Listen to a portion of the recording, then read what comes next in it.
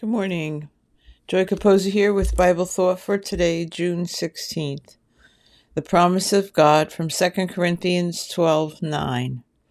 My grace is sufficient for you, for my strength is made perfect in weakness. Another promise to help us when we just run out of our own resources.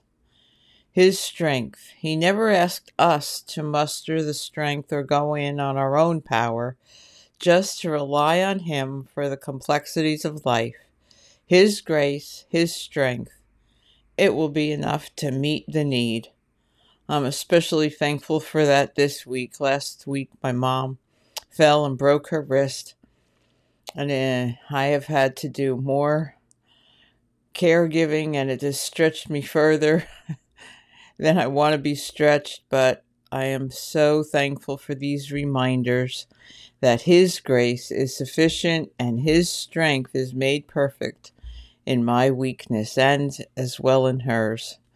Thank you for your prayers and love, and remember to spread the word.